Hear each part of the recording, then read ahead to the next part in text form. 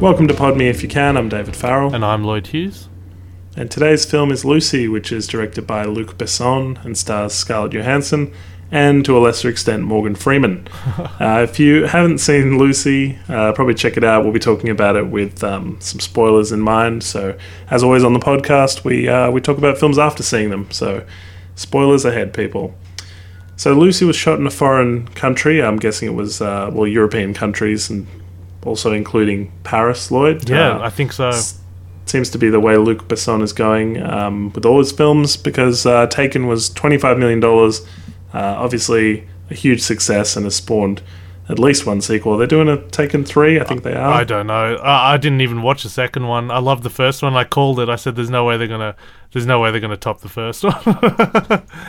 Okay. I haven't seen the second one either, but I think I heard they were doing a Taken 3. I just can't recall. Lucy is a $40 million film, so slightly bigger budget, a lot more CGI in there, but it's the same formula, I thought, where they've got a European country, big Hollywood actor, and, I imagined Scarlett Johansson sitting in a rig for a car, doing all the, steering wheel shots. And then obviously you've got these car chases that have been done independent of her. She's not actually driving the car, as you know. So just I felt like as I was watching it, I could see how cheap the film was. For me, this was what really took me out of it. Because Morgan Freeman, for example, he did a big speech throughout the course of the film to a bunch of students who were some of the worst actors I've seen. But what happens if I make to 100%? So what? Who are you? And why is this important that we're watching you talk to these people who never come back at all in the film? I'm shocked they went with this mythology as well, that 100%, we only use 10% of our minds. I listen to the Joe Rogan podcast a lot, and that theory's been debunked a long time ago. Mm-hmm. Yeah. An old one, yeah. But this was the way of getting Morgan Freeman to basically narrate the film without actually having him just narrate the film, wasn't it? It was just cheeky. You got to give him credit for that. That's a creative way to have him just like rather than just a typical War of the Worlds technique where it's just the voice of God coming on. He's in a character.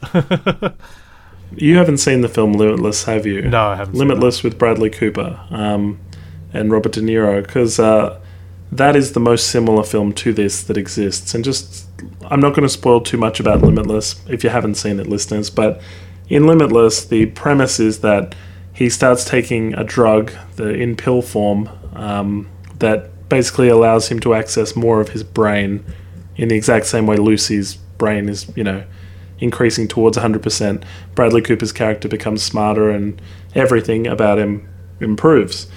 The way they did that film felt fun, and the journey the character went on was perhaps more rewarding. Mm-hmm.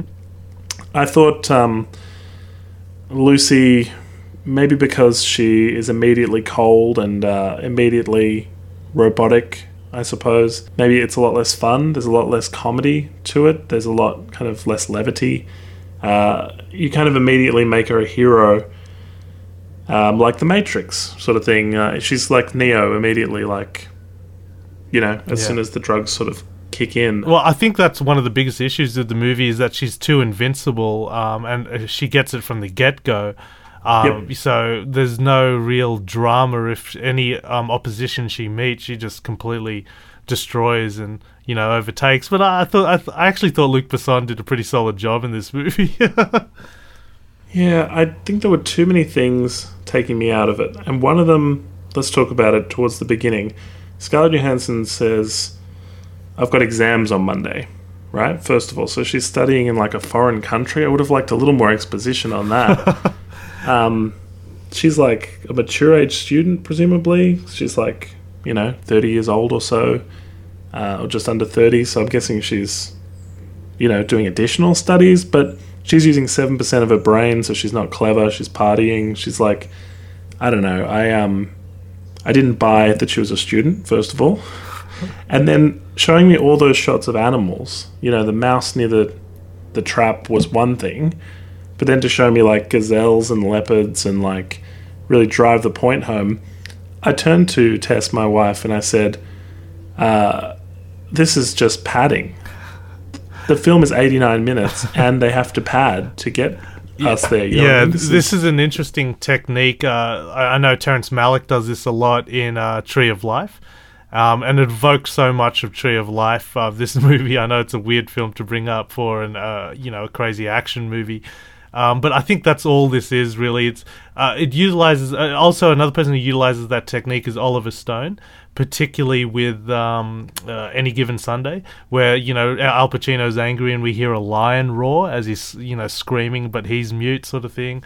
But this film really goes all out in that direction. When it shows you, that mouse going near the trap, and it shows you the leopard tigers, coming towards its prey. It's a interesting style of editing. I think Jean-Luc Godard would be proud. For me, like I said, it took me out of it. I was like, why am I watching this montage of human achievement to get us to 89 minutes? The first creature was named Lucy, the first female. That's great. Yeah, cool. It was frustrating because I was thinking, like, the 89 minutes, like, gets us, they slowly are, like, getting us to 70%, basically. And then the last few minutes of the film is, like, 80, 90, 100, it's over. Rushed ending. They make the drugged guy try the CPH4 drug at the beginning.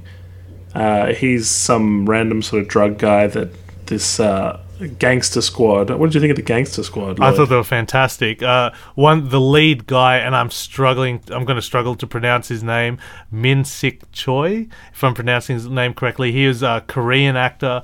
Most famous film, of course, is Old Boy, which I think is one of the best films of the last decade, and I think his screen presence in this is excellent.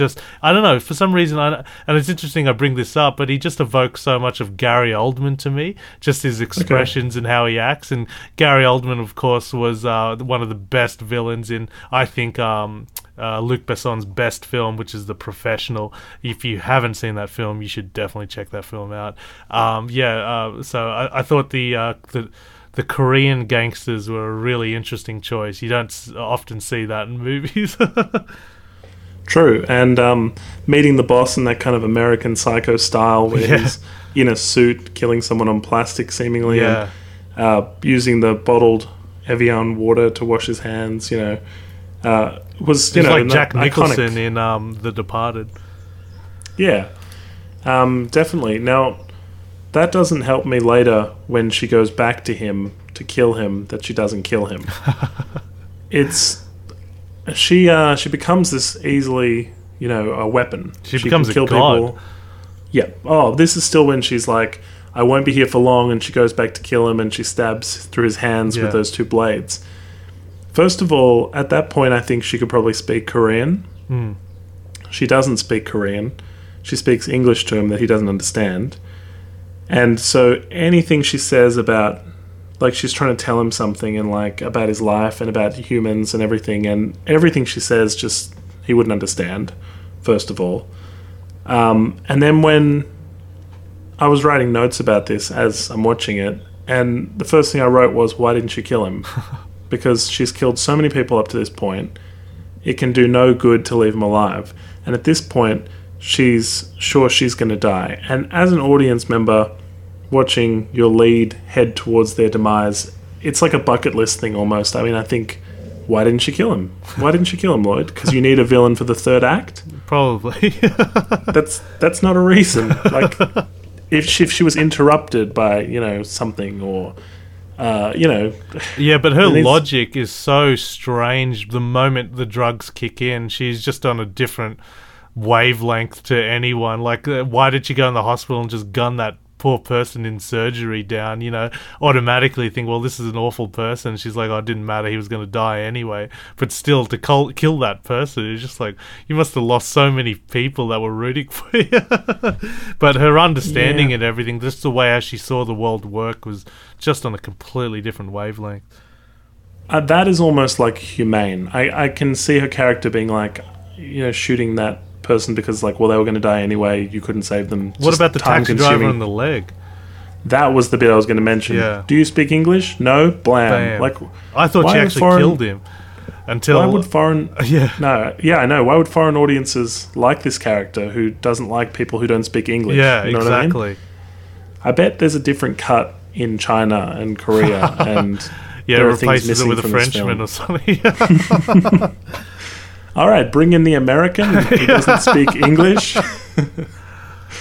It's funny too, because like Scarlett Johansson's done Lost in Translation, which obviously is like stranger in a strange land, doesn't understand the language kind of thing, and then to do this kind of, I don't know if it's really reverse, but like, you know, just stranger in a strange land kind of deal. Was the audience, when you went to see this, was it a packed house? Not totally packed. I saw it on the afternoon, like late afternoon, 4:30 or so on the first day. Or first or second day, I can't recall. I saw this on a Tuesday night, and it was pretty yeah. packed, and I'm pretty sure there were kids in the movie I went to see it. I was like, why would you bring your kids to this? And then I look at the marketing campaign for this. People really thought it was a superhero movie that was, not Black Widow. This is like, we couldn't get Black Widow, but here's Scarlett Johansson in another franchise, another superhero sort of movie. And I'm just like, this isn't, this isn't an action superhero movie at all. This is a crazy French film. Well, I mean, let's talk about this. It's either go take your kids to see Lucy or Hercules. That's what opened opposite each other in the States. That's what we got, opening against each other. Brett Ratner's Hercules, starring Dwayne Johnson. Brett Ratner did that? Oh, yeah. Oh, now I'm going to have to watch it. Oh, the Brett Ratner. I didn't know there was two. Yeah, just the Brett Ratner. I think he's a terrible director. I think you've made that known on this podcast. Look, the CPH4 drug, right? You know how they're smuggling it in their intestines, which is, pretty full-on drug trafficking. Yeah, and the fact that she wakes up and they've, operated on her, and it was just so horrible. I didn't know if she was raped. I didn't know if she was, it was just, really uncomfortable. And then this English guy who's obviously high on something, just so coded how he's talking. He's just not straightforward, telling her what's up, and we're trying to piece together what's happening. And then you realize, oh, okay, they're mules smuggling this drug around the world. Yeah. First off, the first thing I thought was, don't they have full body scanners at the airports in some places? Like, I don't know that this plan would work. And the second thing about that is the English guy who explains it all, or British actor, he never gets his comeuppance. We never see him again. That's typical in those European action movies. You got characters coming in and out that are so memorable, and you think they're going to be so integral to the story, and you just never see them again. It's crazy, isn't it? But for our Western eyes, we have to have the 3-act structure. Any character, if you have a setup, it has to have a payoff, sort of thing. Well, I just feel like she was killing off all the members of the mafia or whatever they were. Killing the head guy, and I feel like he is an integral part of the whole thing. But anyway, I didn't see it like that. I thought the moment she had the drugs in her, she just awoke into a new, different world of concepts and everything. And the only reason she went back to that Korean head boss was to find out where the drugs are headed, because she wants those drugs now. And it just became a difference. A different goal to the story. For the Korean guy, his goal was now vengeance. I have to kill this monster, Morgan Freeman explained the premise of be immortal or reproduce. Yeah, I didn't understand that. What did that mean? Oh, exactly. It was like... well, the thing was, I was hoping that they wouldn't cop out, because it feels like using 100% of our brains would exhaust the computer that is the human body, and therefore she shouldn't be able to get there, or when she does, she should die. Yeah, the physical goes out. Yeah, that's a good point. Yeah, so in my head I was like, all right, we're watching her towards her demise, and though she'll be able to pass on a bunch of information, like obviously I didn't know it would be in USB form, but as she's able to, punch out a bunch of information that'll help us, this is her sacrifice for the human race. She's, gonna die. But then to be immortal or reproduce, I thought maybe if she's keeping that cop around, the French cop who's with her, maybe if she can accelerate and control her own metabolism and body and whatever, maybe she could have a baby that would then have all the knowledge with him. That's why she's still keeping him around, maybe, It didn't seem to make sense to me to make her immortal at all, and that's where I think I don't like the film, is the ending. The fact that she didn't die, that she's everywhere, that it felt like kind of a cop-out, like a little bit lazy to me. I like it how that French guy's like going, why do you need me? There is absolutely, I have nothing to offer you. At all. Yeah. For him, like, as a reminder of her humanity, I feel like she wouldn't need him around for that at all, and that at some point she would go, based on her new thinking, that she would go, no, I don't need you, thanks for the ride, I'll take the car. That she'd be more cold about it. The last sort of humanity leaving her for me was when she did that speech about the mother's milk and the 1,000 kisses that she's felt. Yeah. Or when she tells a friend, this is a prescription, take this, you'll be fine. Although she cares for a friend, it's just so mechanically delivered. She's just losing her humanity now. Oh, definitely. She pulls out the bullet as well early on. Yeah. Like, she doesn't feel pain. Yep. But then she feels everything at once. So, but the pain, she can just rise above it. She says that in the line, doesn't she? She goes, I'm just, like to Morgan Freeman when she calls him up, and she's just like, oh yeah, I can be anywhere now, I can control electricity and all that. She goes, I'm just slipping my humanity. I'm losing that. I think she says something like that. Yeah. Yeah. But when she's carrying a gun in public into the hospital, I thought she was meant to be smart, Lloyd. What's she doing? Like, a bunch of times she could have been shot. She's just playing percentages, just hoping nothing happened. What happened to her in the airplane when she starts falling to pieces? Like, there was pretty impressive CGI in this, but she's falling to pieces and she eats all the blue stuff that she's got left. She re-embodies as a full person, or she regenerates? She kind of... it was weird, wasn't it? She kind of explained it like there was some part of her that would still try and hold on to her, like, molecular form, or some, keep her together, that she would still be able to sort of, reset. I read a lot of interesting stuff online about this afterwards, and one theme that kept coming back was the CPH4 drug she's taking is something that's made by pregnant mothers for the kids. Oh, that was mentioned in the movie, yeah. Yeah, and so people were arguing, like, if she has control of her body and everything, why can't she just manufacture this drug? Yeah. And, like, if he got her pregnant or they had sex, and that's a good opportunity for a sex scene in this film. I mean, you had a lot of slow motion Scarlett Johansson boobs, but I feel like you could have put in a sex scene and that could have been her trying to hold on to humanity as well. Yeah. But then you have the reason, you think that that's her trying to hold on to her humanity. Then the reason that's happened is because she wanted to get pregnant so she could recreate the drug inside of herself. Do you know what I mean? Yeah, that's interesting. Oh, there's a lot of ways they could have gone that would have been more interesting than what happened. Yeah. Her objective was simply to pass on the information that she's learning at a ridiculous rate in USB form. In USB form. I mean, imagine if this film was made like years ago and it was like a floppy disk or something.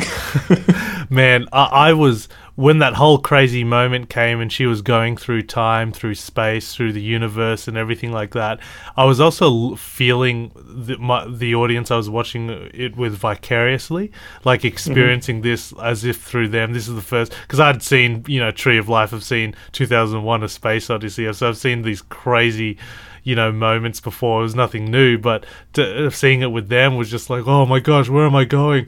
Where is this film taking me? And then I thought the design work was really cool, how she breaks apart into this organic like computer, searching for energy, and she splits and creates it. That was really cool. Definitely. I was a bit the same. I thought that was a bit of the money shot, going through time and everything. Yeah. She mentions time is the only variable, and that scene with the car going so fast you can't see it anymore. I really enjoyed that. Yeah, that was awesome.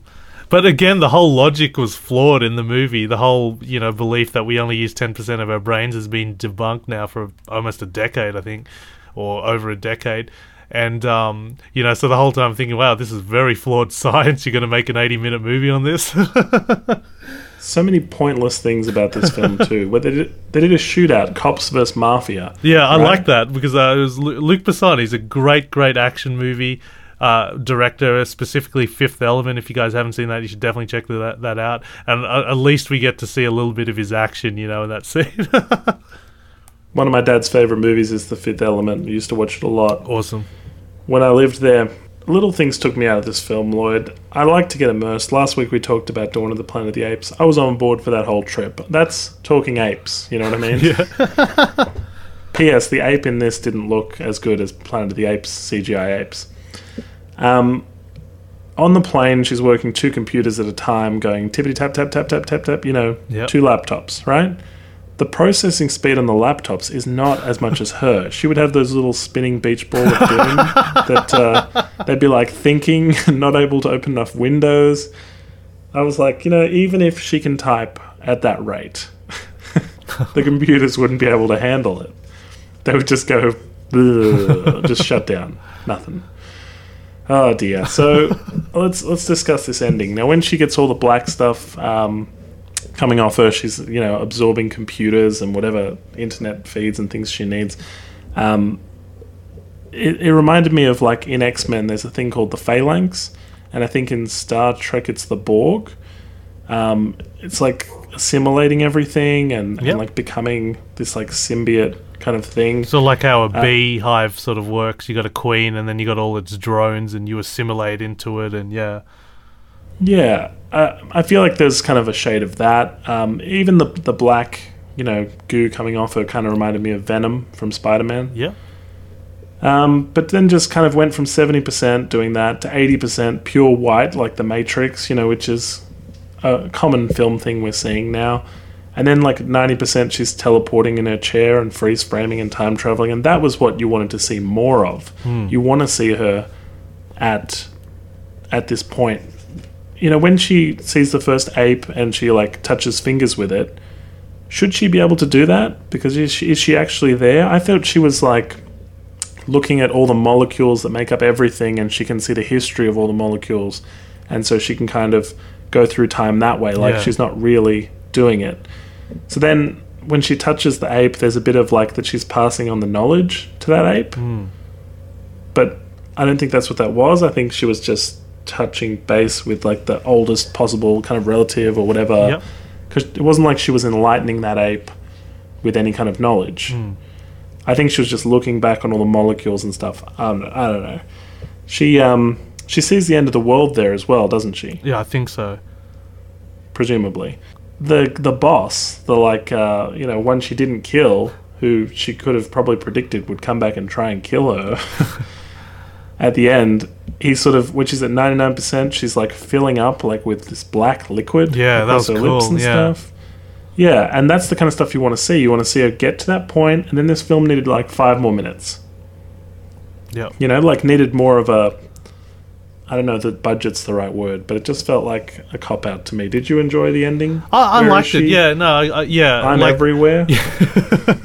Have a USB. Yeah, it felt just like one of those endings. Oh, you're invincible now. Cool. That sort of thing. But I thought overall it was just a fun ride, a fun, crazy ride. From the moment when she gets handcuffed by this guy she barely knows and she has to deliver the package, and that whole tension where she has to make the phone call and who is this guy she has to deliver to, and all these, triad like gangsters come out and meet her, and that whole scene where she meets the gangsters and the bloody paws, and then she wakes up and it's just like, okay, what happened to me? Why is my belly cut? And then she's this crazy god action superstar that's just invincible, and it takes on a philosophical level. And then we come to France and it's just crazy, everything that happens in France, from that CGI'd car chase sequence to the brilliant shootout in the library I think they're at, or the science lab, wherever they are, and then of course to that beginning of time sequence. I always say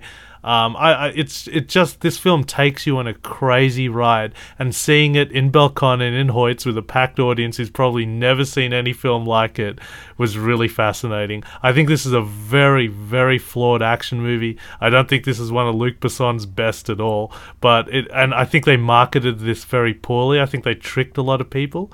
into thinking it's this, Black Widow-like action movie like the Avengers, and it's not. But it's fun. It's really fun. I absolutely felt tricked. Yeah. And life was given to us 1 billion years ago. Now you know what to do with it. Final line of the film. Lloyd. That's terrible. I'm gonna ask you, what did you learn there? Like, what do you do with your life? What do you, take a bunch of drugs? Is that the point of this film? I don't think that's very good dialogue at all. Yeah, that's a really good point. Well, whatever it is she's figured out is on a USB stick that the audience will never find out what's in there. So we can just assume in this world it'll be a better place now because Morgan Freeman has the key to the universe, But even Morgan Freeman said, I don't think we're ready for this kind of knowledge. No. And she goes, no, but ignorance is the first step to... I can't remember what she said. But she said you should have it anyway, whether you survive or not.